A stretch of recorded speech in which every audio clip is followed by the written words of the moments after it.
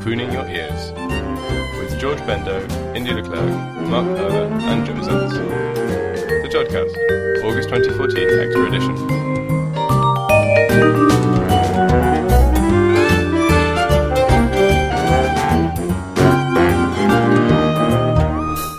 Hello and welcome to the JodCast. I'm Indy, and joining me in the studio today are George and Mark. Hi guys. Hello.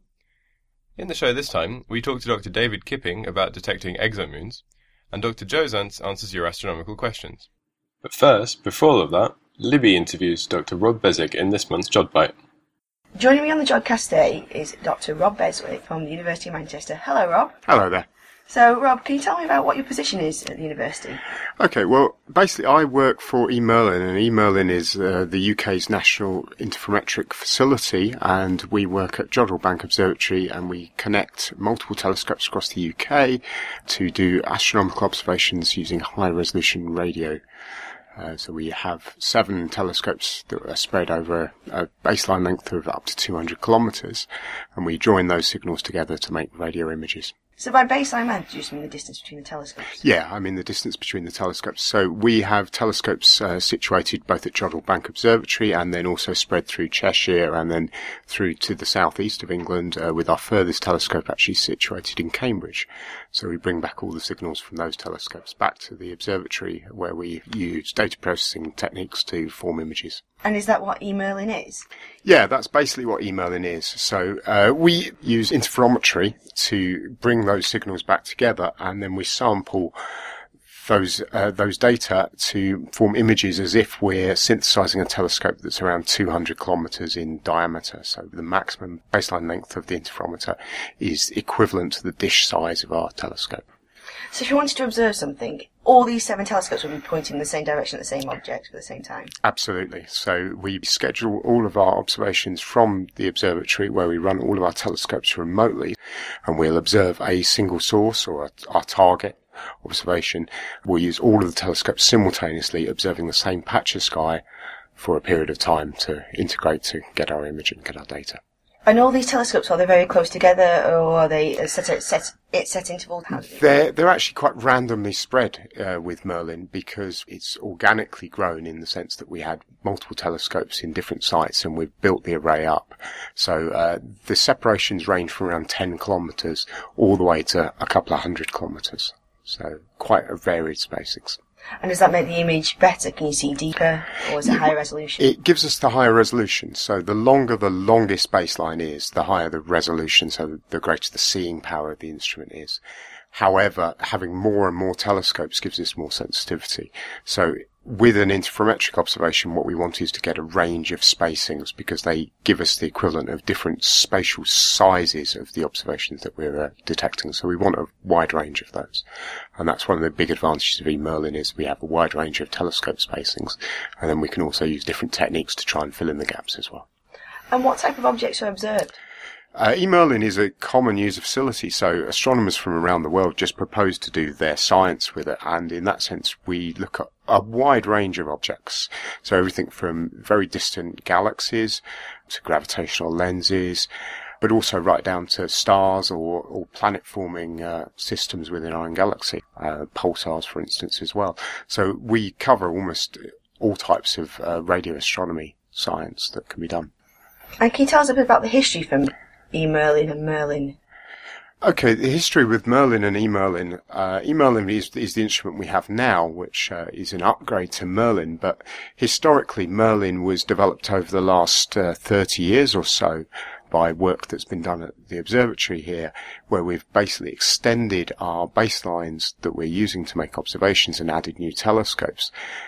This has just allowed us to increase the angular resolution that we can achieve with our observations, so we can look at sources in more and more detail. This work gradually evolved, and we increased the baseline lengths, and originally Merlin was operating with different set of telescopes, less telescopes, and then we've extended that, and we added the Cambridge telescope in the early 90s. Since that time, Merlin ran for around 20 years or so, and that was using the infrastructure of the telescopes but bringing back the data using microwave links. So we would send back our data signals from each telescope using a microwave tower, transmitting the data back to JodRL, which was intrinsically narrow bandwidth. So in essence, we were throwing away the vast majority of the data that each of those telescopes was collecting. Around 5 to 10 years ago, we started developing e-MERLIN, which is a new instrument that's come online that uses exactly the same hardware in terms of the physical telescopes as old MERLIN. However, what we've done is we've integrated a new data transfer system where we now use optical fibers to bring back the data, which allows us to bring back a vast amount more data, which allows us to, in essence, increase our observation speed, our sensitivity of the instrument, by an order of magnitude or so. So now we can do an observation in a day that would have taken us a couple of years to do. Well, wow. Or certainly a few weeks to years. Was that just due to the upgrade in speed that you can transfer the large data sets? Or Yes. did you do any other upgrades as well? Well, we did a whole series of upgrades because in order to make the telescope a better instrument for doing science, primarily the increase in sensitivity is down to the amount of data that we can bring back. So previously we were bringing back 16 megahertz of bandwidth. So it's a very small part of the radio spectrum back from each telescope because we were limited by the amount of data we bring back. Now with e-MERLIN, what we've done is we've installed our own dark fiber network, which brings back the data. And instead of having 16 megahertz of bandwidth, we can bring back up to half a gig or ultimately 2 gigahertz of bandwidth. So a massive increase in the bandwidth of data that we're doing and the amount of spectrum of the sky we're observing at any one time, so that just increases the sensitivity. The telescopes you've had, were they all purpose-built for astronomy, or were there any other uses that have been integrated into the network? Well, most of them were purpose-built for astronomy. There were some exceptions. The Defford telescope was originally used for radar work, and then it has been used for astronomy for the last 20-odd years now. And we're also looking at integrating other telescopes that have been in the recent past been used for satellite communication work. So we're at the moment involved in a project that is potentially integrating one of the telescopes in Goonhilly into e-MERLIN to add another dish and increase the baseline length yet again to double our resolution. And having multiple telescopes as well as increasing the resolution make it easy to get rid of any noise and interference? Well, because we do radio, with e-MERLIN, we do radio observations in the UK, and the UK is obviously quite a populous country, there is a lot of radio interference. Compared to single dish observations where you're using a single radio telescope, interferometry has some distinct advantages.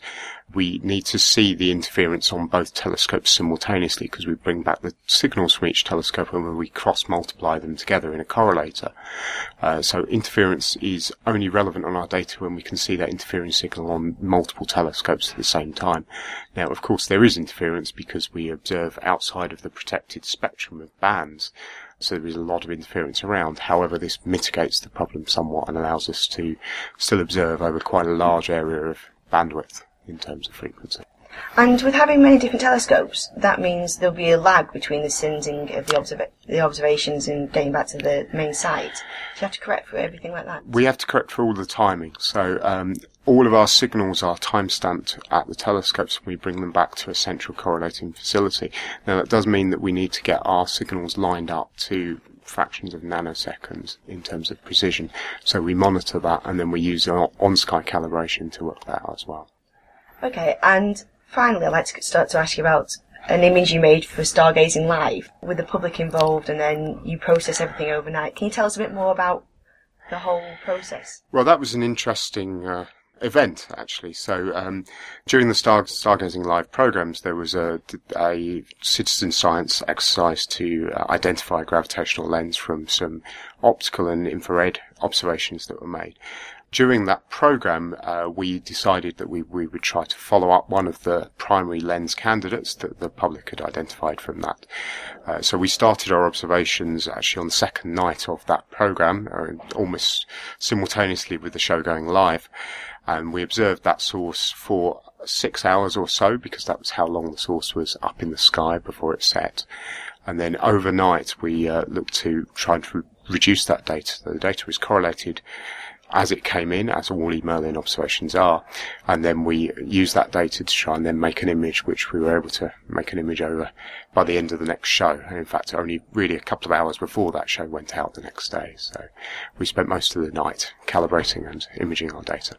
So is it the time it takes to transfer the data, sync it all up together, and then get rid of all the noise, and which is the longest time step involved? The observations themselves happen automatically, so we will observe a source for maybe 6 to 12 hours and get a full synthesis run, so we're allowing the Earth's rotation to synthesize more baseline points in our observation, and that allows us to get a higher fidelity image. So that happens for over a period of time, so we'll observe for, say, 12 hours, and then that data becomes ready to reduce. At that point, scientists like myself will look at the data and we will try to remove bad portions of the data when there is maybe a problem with the telescope, for instance, if it's windy and the telescope's unable to observe, or whether there's interference in there. So we'll remove and expunge certain chunks of the data that aren't useful astronomically. And then we'll go through a process of calibrating the data and then finally imaging the data. That is a computer-intensive period of time to try and reduce that data, and that can take a few hours to days if you want to do it very, very carefully. So is there a particular area of science which you like to use the e-MERLIN array for? Yeah, well, I'm primarily an extragalactic radio astronomer, so I study galaxies. My research covers two areas, primarily where I look at nearby galaxies, trying to study star formation processes and accretion processes in detail. And the advantages of using an instrument like e-MERLIN or other radio interferometers around the world is that you can gain very high resolution in the radio, and you can use the radio to see through the dust content of these galaxies. So we can look at star formation in very high detail within an individual galaxy. So we can look at things like new supernova events that have gone off and measure the star formation rate within those galaxies. So that's one portion of my research, and it's a large portion that I do with e-MERLIN, where I lead one of the largest e-MERLIN legacy projects to look at a large sample of nearby galaxies to try and get a full picture of what the star formation processes are in the nearby universe. In addition, with e-MERLIN, one of the things we do here, and one of the things I'm very heavily involved in, is to look at galaxies at the opposite end of the universe, to look at high redshift galaxies. And in that sense, what we do is we try and look at relatively blank portions of the sky, but look with incredibly high sensitivity. So we'll integrate for many hours, many weeks on a single patch of sky to get the most sensitive images we can to try and look at objects and galaxies at the high redshift. My research tries to bring those two areas together by understanding the detailed physics that is ongoing within the local universe, where we can study things in great detail, and then try and use that understanding to give us a better handle of what's going on in the high redshift universe. So by looking at these very nearby galaxies, or well, I say very nearby, but local galaxies and local area of galaxies, you can have an idea of, in detail, the process of the star-forming regions. Yeah. So by using the radio, you can peel back all the dust and everything will be in the way, and you can see straight to the areas that need it. This is one of the great advantages of using radio, is that basically you can see through the dust. So the dust has no obscuring properties like it does in the optical. So what we can do is we can actually look at the individual star-forming processes right in the centre of these galaxies.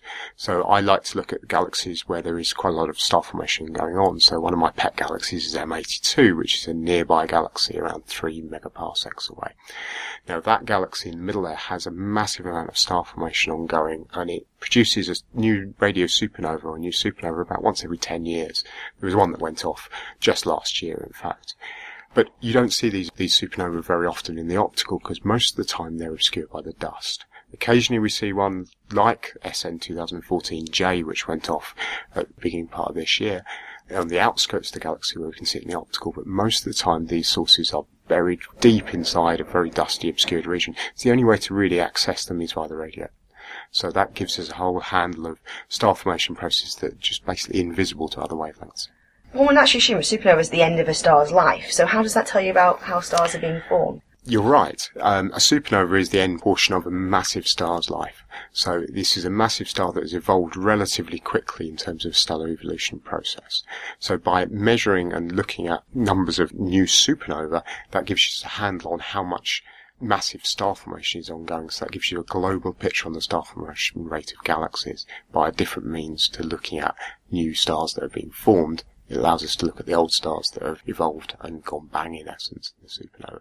But the other advantage is when you look at high resolution, we can also look at the ISM physics, so we can actually measure the expansion of these supernova shocks. So one area that I like to do with instruments such as e-MERLIN is, in a nearby galaxy, you can actually resolve the shock front of a supernova as it explodes and expands into the interstellar medium around it. So by looking over a long period of time, number of years, not even that long actually, lifetime of a PhD, you can actually measure the expansion of an individual supernova, and you can measure its speed of expansion that's maybe 20,000 kilometers per second as the material is hitting the gas and dust within that galaxy. We can see the shock wave of that, which emits the radio waves that we can see with a telescope like e-MERLIN. Awesome. And finally, I'd just like to ask you, what do you see as the future for e-MERLIN? Well, e-MERLIN itself is a brand new instrument. We've only been operating for just over 2 years now as a fully production instrument. So there's a lot of science that can be done with e-MERLIN.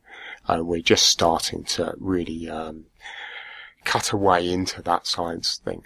Now, the big advantage of e-MERLIN is this massive increase in sensitivity. So over the next few years, e-MERLIN will be used to survey the sky, in particular high-resolution observations of certain targeted objects, and really get down to that microjansky sensitivity, which is really faint in terms of radio observations. Because of the resolution of e-MERLIN, we can start to resolve galaxies at all redshifts.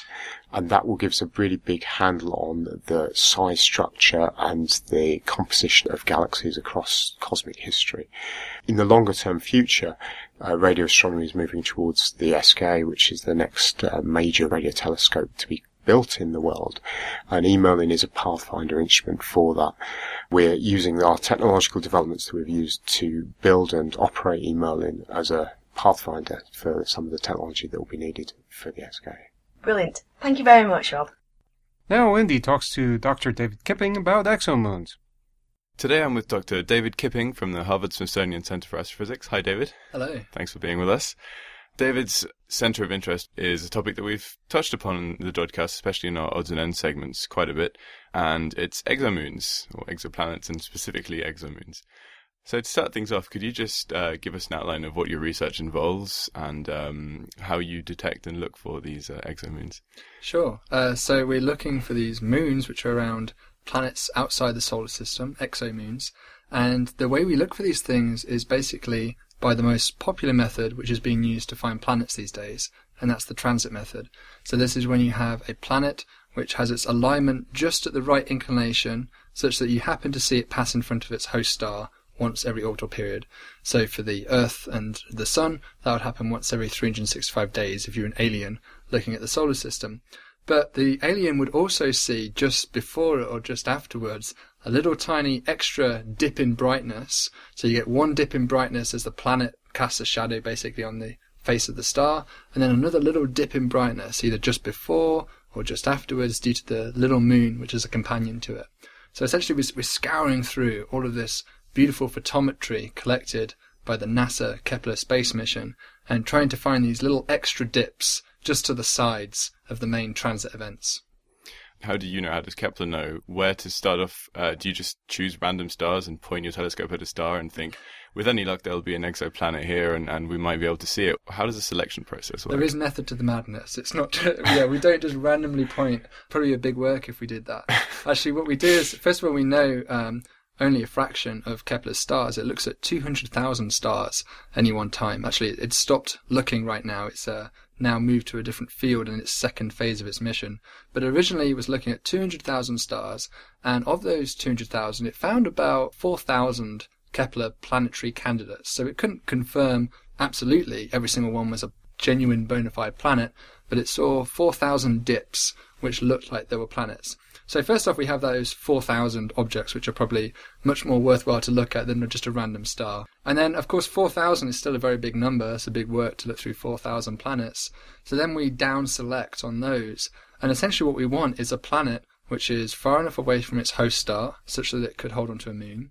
And you can see that if you look at the solar system, the Earth and all the planets beyond the Earth going out into the solar system have moons, whereas Venus and Mercury, which are closer to the Sun, do not. So as you get closer to a star, the gravitational influence of the star starts to rip off moons. So you want a planet which is fairly far out. And second of all, you want a planet which is not too small. You want a planet which is Neptune size or Jupiter size, and then it has a much better chance of holding onto a moon for a long period of time by virtue of its stronger gravity. So we tend to make our target selection based on those criteria. Finding an exoplanet in itself is I can imagine, a pretty difficult task, and the dip in the light must be absolutely tiny because stars are just so much bigger than their planets. So how do you make sure that the dip is definitely due to a planet and then a moon and not just something else or something from problem with the telescope? Yeah, so what happens with a normal planet signal, and again you can think about this with the Earth around the Sun, every 365 days you see the Earth go in front of the star, and it's like clockwork. Every single 365 days you see the same event, the same shape, the same depth, it looks exactly the same. But then to the left or to the right of it, you see a signal which seems to be sort of random. It's either sometimes it's over to the left, sometimes it's over to the right, and it's clearly not following that same clockwork cycle. And the reason is because it's kind of following a clockwork all of its own. Instead of orbiting the star, it's going around the planet. And by seeing where those events are, you can actually potentially work out what is the orbital period of the moon going around that planet. So what we do is we look at the timings, basically. The planet should be like once every year, once every 365 days, or whatever the orbital period is. Whereas the moon will sort of look random when you first look at the data. But when you do a more detailed sort of dynamical analysis, you realize it's not random, there is a pattern to those shifts. So, the big question, have you found any convincing exomoons? Not yet. We've been scouring the Kepler data for about a year and a half, 2 years now. And the first problem we had some teething problems doing a project like this, as is always the case. And the teething problem we had is that this requires really big computers. And the reason is because you're basically simulating a mini solar system on a computer, which takes a lot of time to sort of dynamically evolve all of these motions. And then on top of that, Kepler has collected many hundreds of thousands of data points, and every single data point we need to simulate these events.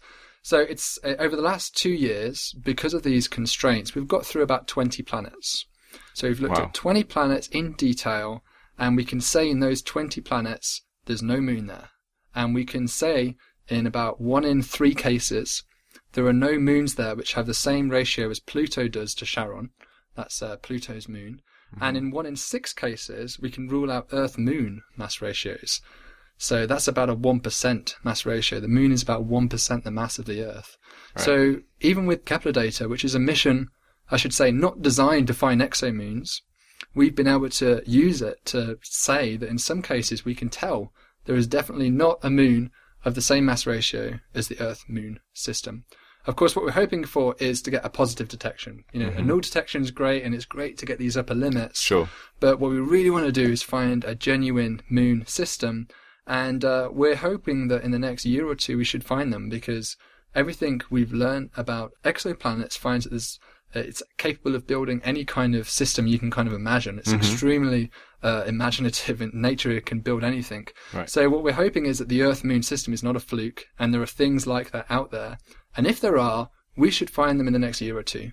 It's really work that we're gonna grab by sort of 2015, 2016. We should have found a moon by that point. So it's pretty much just a numbers game at this point, where you're thinking there has to be some sort of moon visible to us in the data that we have already. Yeah, in fact, it'd be kind of disappointing, but also remarkable if we didn't find anything.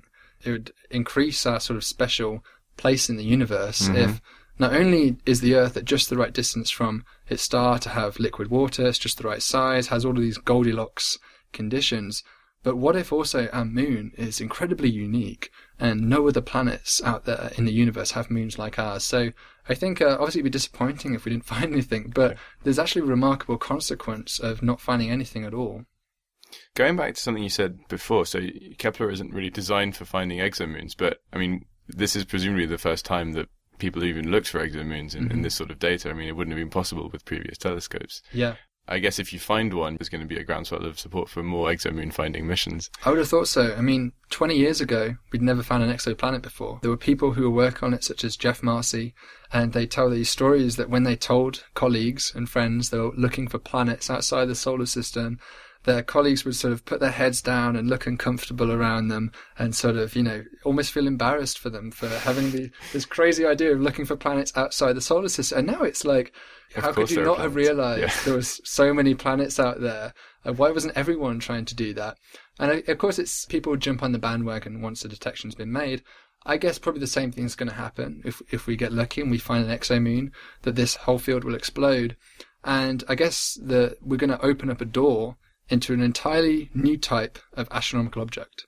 We have stars we can look at, we have galaxies we can look at, we have planets we can look at, and we'll add on an extra category, which will be moons outside the solar system, which we can look at. So it'll be an entirely new subfield, I think, of scientific endeavour to study these things.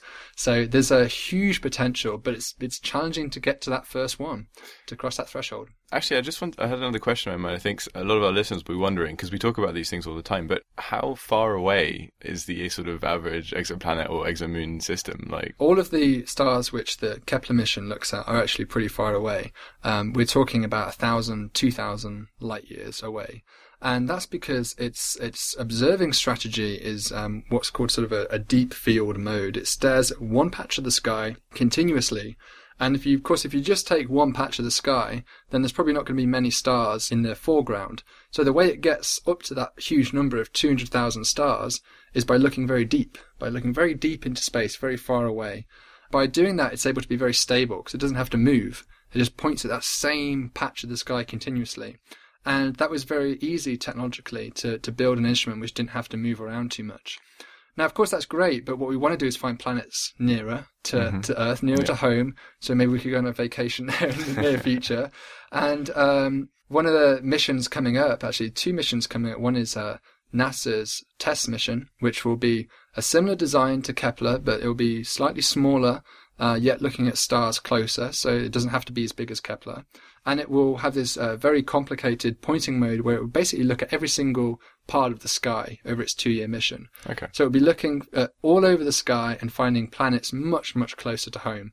These will be planets which will be sort of anywhere from 20 light years up to sort of 500 light years. Planets much closer to home, planets which you might even think about sending a probe to one day. Right. And again, Plato, which is the European mission, which was also recently selected, that'll be flying about 5 years later. So we have TESS in 2018 and Plato in 2024. And these missions are both designed to find the nearest planets to home and maybe even the nearest exomoons to home as well. Nice. Yeah, that's really, really exciting. Well, given the example of our own solar system, I reckon the different moons of the planets on our solar system are probably the most exciting places. You get places like Europa with the ice, and in the same way of thinking, exomoons will probably have maybe more potential to harbour life than exoplanets, because a lot of the exoplanets we're seeing are all these sort of big, like Jupiter-like planets or gassy giants, and because they're the bigger ones and they're the ones we can see right now. So. Yeah. Would there be any way of studying exomoons in as much detail as we have exoplanets? Well, I think you touched on a really interesting point there, and that's, moons could be habitable. We don't know of anywhere in the universe right now that's habitable apart from the Earth, unfortunately. We're looking very closely at Mars. We're sending, obviously, rovers there right now to try and dig up soil. And we know of moons, as you say, like Europa, which maybe could also have life as well. The beauty of moons in terms of habitability is that they can have habitable conditions much further away from their star than a planet could. So if you think about the Earth, if I moved Earth all the way to where Jupiter is, much further away from the host star, it would freeze, and there'd be no heat source. It would just be a ball of ice. Now, if you take Europa around Jupiter, or any of the Galilean satellites, yes, they have a cold surface, but underneath that we think there's actually a liquid ocean. And that liquid ocean is being heated by internal energy from inside the moon, and that internal energy is basically Jupiter's gravity.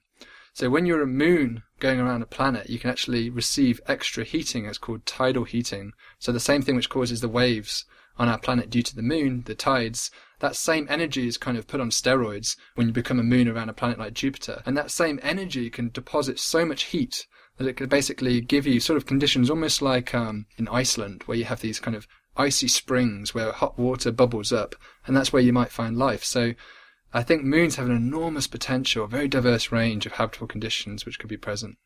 That's amazing. Well, I guess that the telescopes will have to be even more sort of powerful to be able to detect things like atmospheres or different sort of reflectivities to figure out what's going on the surface before we send any probes.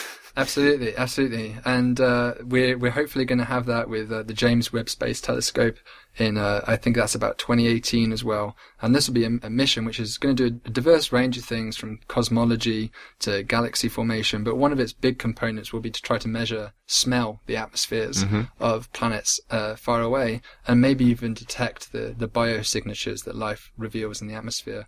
So the future is very bright. James Webb is going to be a big step towards finding biomarkers. And if anything, I just would hope for more missions like that. We have many planet hunting missions, but only really this one planet smelling mission, if you like. Yeah. Just James Webb Space Telescope. Sure. So I'd like to have more missions maybe in the future that could actually characterize these worlds in more detail. And then we'll be all set. Just send a probe. Yeah, exactly. So we're that much closer. Well, Jodcasters, you heard it here first. The science of exomoons is alive and well. Thanks a lot for talking to us today, David. Thank you for having me. Thanks for that, Andy. Now, we come to the part of the show where we fit in all those other things we can't fit in anywhere else. It's the odds and ends. To kick things off, I've got an update on everyone's favourite comet mission. That would, of course, be the ESA Rosetta mission, which we've mentioned now numerous times, both in Jodcast News and in Odds and Ends. And on the 6th of August, the exciting news finally arrived that Rosetta has turned up right next to the comet, as was planned. So after a series of 10 orbital maneuvers that slowly got it closer and closer to the comet, it is now moving with a relative speed of 1 meter per second with respect to the comet. So this is really walking pace. It's as if Rosetta was just kind of trundling along right next to the comet. And at the moment, it's about 100 kilometers away from the comet, and it's still getting closer. So over the next sort of 6 weeks or so, it's going to describe 2 triangles around the comet, and these sort of triangular orbits will decrease in distance. So the first one's going to be about 100 kilometers, and then it's slowly going to get closer to 50 kilometers.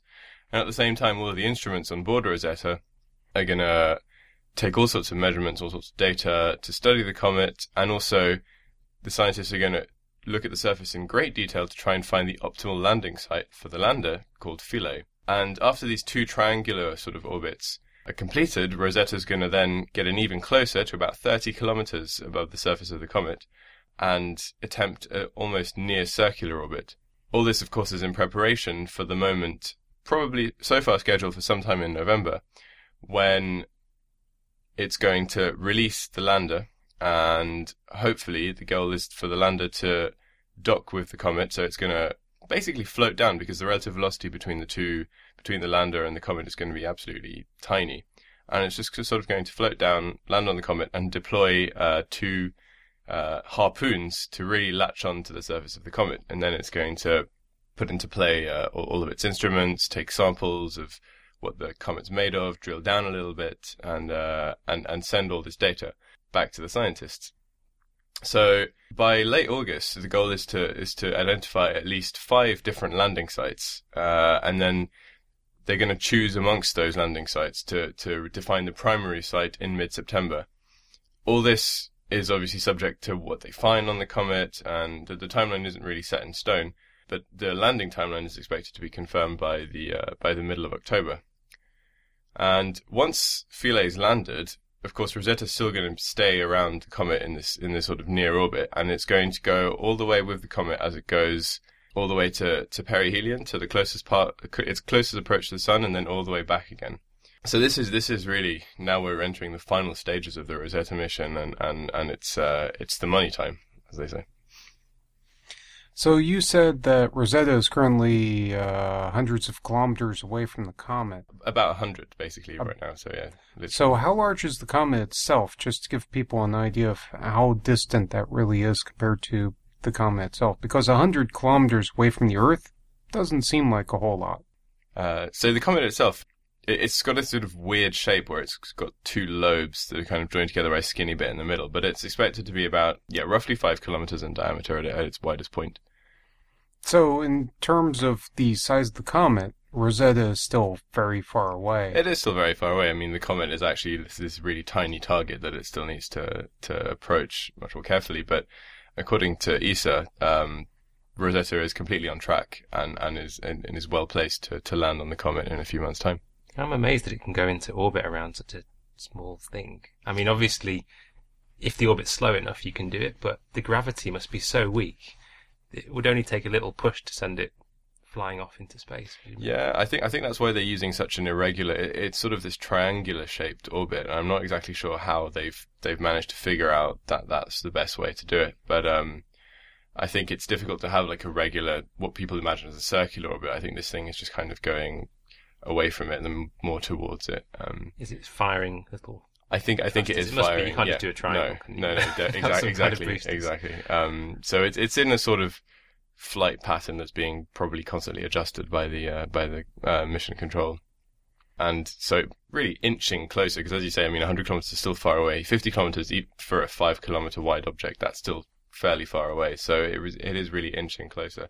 And I think they don't know yet how close Rosetta will be able to get. The number that's being thrown around now is 30 kilometers at the closest point. But I think they're going to see as they go along whether it's going to be feasible or not to get closer than that or not. Cool. We're looking forward to that in the coming months.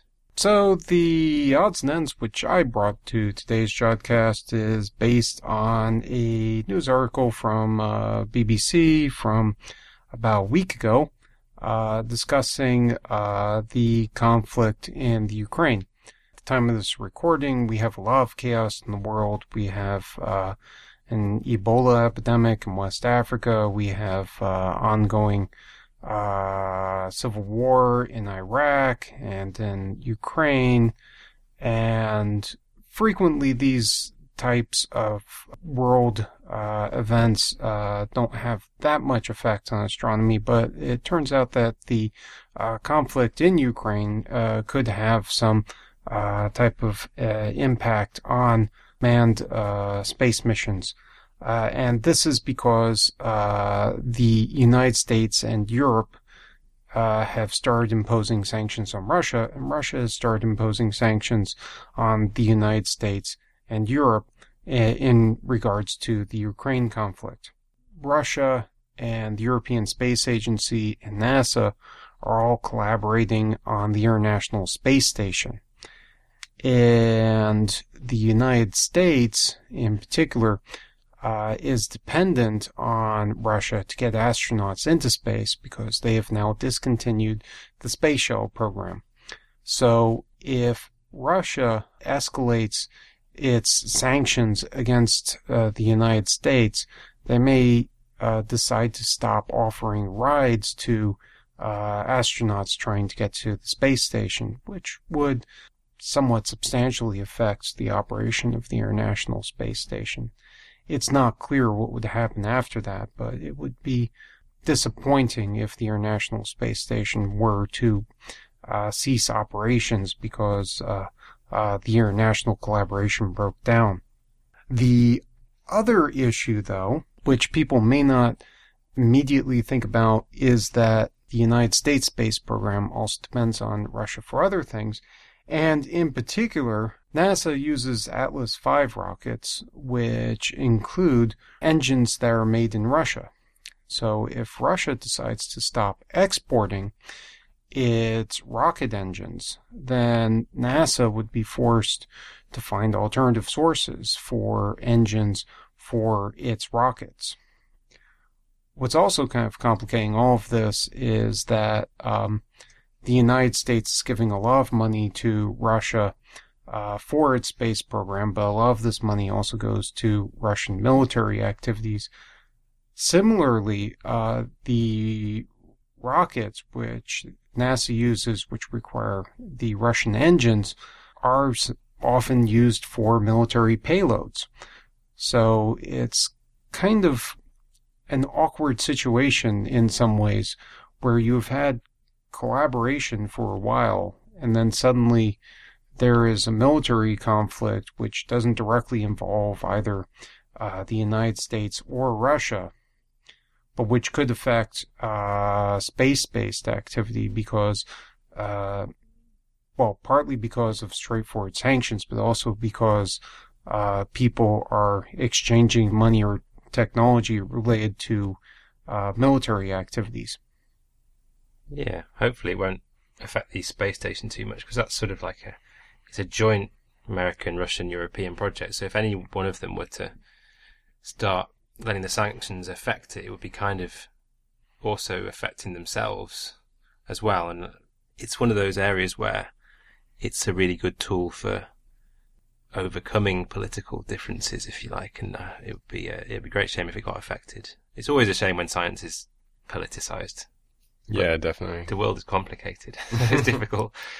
Unfortunately, yeah. So I'm older than the other people on the, presenting today, but I can remember the end of the Cold War and also the International Space Station more or less came about as a result of the general feelings of collaboration in the international community. After the Cold War, it's just disappointing in some ways that that collaborative spirit is now disintegrating. Oh, thanks for that. Mark, what have you got to share with us this month? I've got some less complicated life forms than humans. They're probably less political too. Well, I guess so, yeah. This is all about life in Antarctica. So Antarctica is a famously hostile environment, but there have been groups from the US and from Russia drilling down under the ice sheets of Antarctica and looking into the liquid lakes that are beneath them. And this story is about the American group who've gone into a lake called Lake Wilans. They've drilled through a lot of ice and they've gone 800 meters beneath the bottom of the ice sheet, and they've discovered lots of microbes, little organisms living, and it's just another example of very extreme conditions in which life can exist. And in this case, the problem isn't that there's any kind of poisonous sulfur around, which some other life forms have been found to thrive on, and it's not that it's very, very hot, but it's simply that it's very cold and very dark and no sunlight gets down there. So the question is, if you're living down there, you're a little microbe, how on earth do you get any energy? And what they've said is that the ice tends to move. So glaciologists, if that is in fact a word, who are interested in the motions of glaciers, have been looking at how these ice sheets move, and apparently because of these underground bodies of water that are connected by rivers, you can sometimes get under ice floods, and the ice sheet can sort of go up, and then later it comes down again, and that's all along with its motion. And so the result is that it's always grinding things up, and apparently it grinds up rock, and this goes into the water, and it contains compounds like ammonium and sulfides and nitrate, and by altering these molecules, the little organisms can gain energy and live. Wow. And that's how they do it, apparently. That's incredible. And it's just really interesting, not just for Earth, but because there are these frozen environments out in the solar system, like Europa, one of Jupiter's moons, but it gets heated, I think, tidally by Jupiter, and so underneath all this ice on Europa, there may be liquid lakes, and so it would be one of those places where we might go in the solar system and still have a hope of finding some life. So the next question is, which hostile environment on Earth does not host life? Given that... question. Yeah. Maybe inside a volcano in Iceland. I'm guessing, I don't know. Or even there. We'll probably end up finding like magma bacteria or something so ridiculous. Whereas with that Jeff Goldblum line in Jurassic Park, life finds a way. Life finds a way. Yeah. Famously scientifically accurate movie. Yeah. Well, we're not going anywhere near dinosaurs just yet. The Russian group is quite interesting as well, because they've gone into Lake Vostok. This was actually a year ago when they announced their results, but they were the first ones to find life down there. And what I found really amusing was they said this life is only 86% genetically similar to other life on Earth. Wow. And apparently anything that's less than 90% similar to what's been discovered before is really, really new. But it also means that we're all sort of at least 86% the same as microbes. Well, I don't know. I mean, when you said that, the first thing I thought was, there's, it's kind of alien life forms almost, because it's that different to everything else. I mean, they've had such a different evolutionary path that they branched off so early and living in such alien environments that it may as well be. Well, how recently did they branch off? Antarctica wasn't always the Arctic environment that it is today. Yeah, that I don't know. I mean, one of the people on this project, co-principal investigator, said they wouldn't rule out finding higher life forms like little nematode worms and tardigrades and stuff. But on the other hand, they say they don't have any evidence for that. Yeah. But they weren't ruling it out. So obviously it has been connected to the rest of the ecosystem. That's really cool. But presumably if you found something on Europa, it would be 0% similar to life on Earth, unless life came from this is pure speculation, isn't it? But I don't, surely, well, that's a good question. How many ways are there to make life? Yeah. Well, that was really interesting, and now we've got another extreme life form who rarely sees sunlight for you. Here's Dr. Joe Zuntz answering your questions in this month's Ask an Astronomer. Our first question comes from Nigel Edwards, who wrote in wondering how a photon would experience the passage of time as it travelled through the universe. For example, a photon emitted by a star 100,000 light years away from Earth would take 100,000 years to get to us, from our perspective, but would the photon see that journey as instantaneous? So the big answer to the question is that yes, a photon does not experience time. As far as a photon is concerned, every journey is instantaneous no matter what it does. So the questions that come out from that are why and so what. So as to why, you may have been told, or you may be familiar with the idea that nothing can go at the speed of light if it's got mass. That's not quite true. Actually, you are going at the speed of light right now. But you are going at the speed of light not in space, but in time. You are travelling forward in time at the speed of light. When something moves in space, that sort of changes the angle at which it's moving in the sort of space-time axis, so that the more you move in space, the less you're moving in time. And a photon is moving so fast in space that it's not moving at all in time. That's a fairly heuristic picture, or a fairly first-pass picture of what's going on, but the maths that back that up are really map to that very, very closely. The consequence is also very interesting, and it is that if we see anything changing, we know that it has mass. So if something is changing, that means time is passing for it, and that in turn means that it's not going at the speed of light, and therefore it must have some mass. And we use this fact to determine that, for example, neutrinos had to have some mass. When we saw them mutating from one form of neutrino to another, that meant that time had to be passing for them, otherwise they couldn't change, and that meant they must have some kind of mass. So this fact is not only kind of interesting and has a good theoretical backdrop, it's also got some very important consequences for sort of the everyday physicist as well. Wow, that's really interesting. Thanks, Joe. Our second question comes from Margaret Feaster in Tallahassee, Florida. And she asks an apparently simple question, but with quite far-reaching consequences. Does the Earth's wobble affect the Moon's orbit? So yes, this is a deceptively hard question, and it's a job for Enrico Fermi.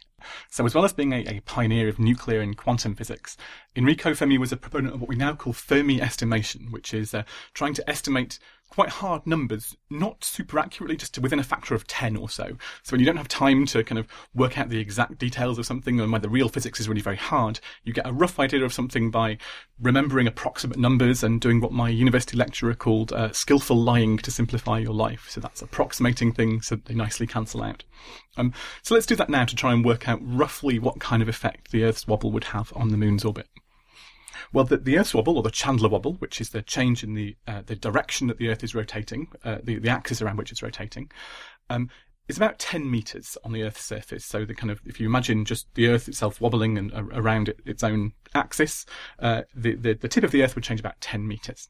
Now, what's that? That's about 10 meters on the Earth's surface. What we can remember is that the Earth's radius is about 6 million meters, and that's just from the definition of what a meter is, incidentally.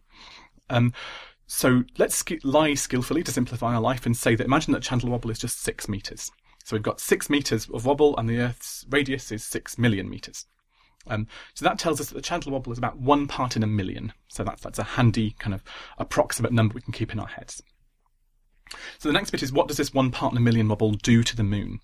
Well, you can imagine from the symmetry, or you can see from the symmetry, that if the Earth was a perfect sphere, this would have no effect whatsoever. The sphere would just be the same. No matter how you rotate a sphere, it's the same shape, so it wouldn't matter if the Earth was a sphere. But the Earth is not a sphere, it's flattened. It's an oblate spheroid. It's squashed down at the poles. And that tells us that we have to consider something a little bit more complicated. And this flattening is the whole reason why the Earth's orbital dynamics are so interesting in the first place.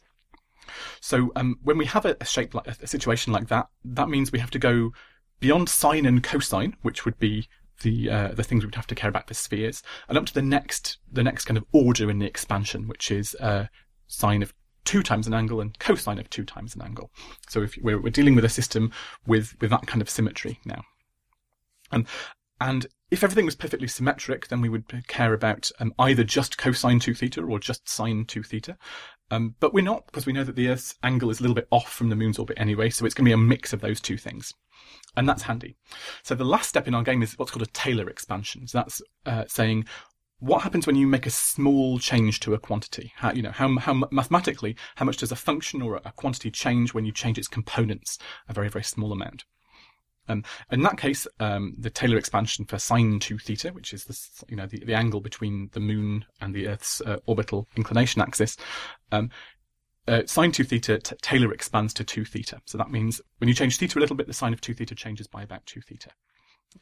So that means that the change in kind of effect on the lunar orbit will be about 2 parts per million, because we had 1 part per million for the effect, so 2 times that is 2 parts per million. So, for example, the lunar distance, or the distance to the moon, on average, is about 400 million metres. So we expect this wobble to have an effect of about 800 metres. That's 2 parts per million times 400 million. So that's a kind of surprisingly large effect for a wobble this size, which I guess you can expect from given how big the Earth's, the Earth's mass is and the Earth's squashedness is. Yeah, wow, that's a great example of Fermi estimation and a really interesting answer to that, so thanks, Trey. Finally, our last question is from Peter Conway, who asks, how do gravitational slingshots work to accelerate space probes as they pass the planets? He also asks, why isn't the speed that they gain from gravity as they approach the planet lost as they pull away from it? Yes, so what is a gravitational slingshot? So a gravitational slingshot is an orbital maneuver that we use to accelerate spacecraft to get them to the outer solar system. So it would take loads of fuel to get things to the outer solar system if we just went there directly. So we sort of cheat by stealing energy from the inner planets to get there. So the idea of a slingshot is that a spacecraft approaches a planet, zooms in pretty close to it and gets swung around by gravity and goes back roughly the direction it came back in, but hopefully with some more speed. Now, what Peter's asking is absolutely right. If you imagine a planet just sitting there in space and the spaceship coming towards it and spinning round again, surely the energy it's gained when it comes in as it speeds up is just lost when it goes out again. And that's absolutely correct in the frame of reference of the planet. So if what you care about is the speed of the spacecraft compared to the planet, then you are in trouble because you can't gain or lose anything with a slingshot. But that's not what we care about, because we want to reach the outer solar system. So what we care about is our speed with respect to the sun. Unfortunately, the planet is moving with respect to the sun as it just orbits the sun. So because the planet is moving as our spaceship comes towards it, the symmetry is broken, and the spacecraft gains energy from the planet's orbit around the sun. So it steals energy and slows the planet down very, very, very, very slightly as it comes out the back. Thanks for that, Joe. And now it's time for some feedback. And this month we do have a postcard, so I think George is really excited to read this one out. So we have a postcard from Sydney, Australia, showing a nice view of the downtown area, the harbour, and the Sydney Opera House, and it reads, Dear Jodcast, thanks for the great podcast. I enjoy every minute. Recently I had some time to fill before heading back to Oz from Manchester, so popped in to see the Lovell telescope. It's awesome. Jod on, Jeffrey. Brilliant. Thanks for that, Jeffrey. We're glad you got to go see the Lovell. This is a mystery. Yes, because he obviously was in Manchester and yet lives in Australia. 2 areas that are very highly populated by astronomers. So. That's true. No, highly populated by other people too. Also true. I think we're looking too far into this. He could be a bartender at the Walkabout Bar for all we know. Well, anyway, Jeffrey, do drop us an email if you're ever in Manchester again. And we have had a lot of email feedback, especially after Adam's request that some of our listeners, or asking any of our musically inclined listeners to remix or reimagine our theme tune, because I think he was getting tired of the same tune after 8 years. So we've had an enthusiastic response, and many thanks to John Faulkner and also Jeffrey Moore, who have both sent in some fantastic versions, including a ragtime take on the intro music, which is really, really well done. And we will definitely stick those into future episodes, just to share the musical brilliance of our listeners with our other listeners. And thanks also to Moses Goldman for offering to do a remix. We probably will take you up on that, and we'll get in touch pretty soon. We've also had an email from Samantha Lawrence, who wrote in to tell us how much her and her daughter Harper enjoy the podcast, and also our list of astronomy resources and links on the JodCast webpage. And they've also suggested a new link, which is full of resources, and we will be adding to the webpage. And finally, thanks to Shane McNeil, who's written in to say, just a quick note to say how much I enjoy the show. I've listened to a number of astronomy podcasts, but I enjoy the JodCast the most. Always well explained and interesting, but your demeanour in presenting the show is what makes it so good. Well, thanks, Shane. That's really nice of you to say, and we're glad that you find that we're the best. And we'll keep talking about llamas and Jeff Goldblum as well as astronomy if we can. So. Jeff Goldblum riding a llama. That is our next objective. So thanks again for all the lovely feedback. I'm really interested, actually, if listeners would like to see a revamp of the JodCast theme tune, because I think it's taken a bit of a life of its own. I remember Adam saying we would like a transcript of it, someone to sort of write out the music with maybe a view to playing with it a little bit, and suddenly it's all these different versions, so it's quite exciting. Who is really attached to the old theme tune? That's what I'd like to know, and who wouldn't mind seeing it change a little bit. Exactly. Answers on a postcard, not on a tweet. We prefer postcards. And I personally would like to hear an electronic down-tempo ambient version of the JodCast theme song, if somebody would be daring enough to try that, or some other form of ambient or electronic or space music. There we go. George has made his request, so get cracking, people. And on Facebook, thank you very much for all the shares and likes, and on Twitter, thanks for all the tweets, retweets, and the Follow Fridays. And if you want to get in touch, you can do so via the website at www.jodcast.net. At Twitter at twitter.com/Jodcast. On Facebook at facebook.com/Jodcast. On YouTube at youtube.com/Jodcast. On Flickr at flickr.com/groups/Jodcast. And don't forget that you can send us posts. The address is on the website. All that's left to say is thanks to Dr. David Kipping and Dr. Rob Beswick for the interviews. The editors were Indy Leclerc and Mark Perver, and the producer was Indy Leclerc. Until next time, Jod on.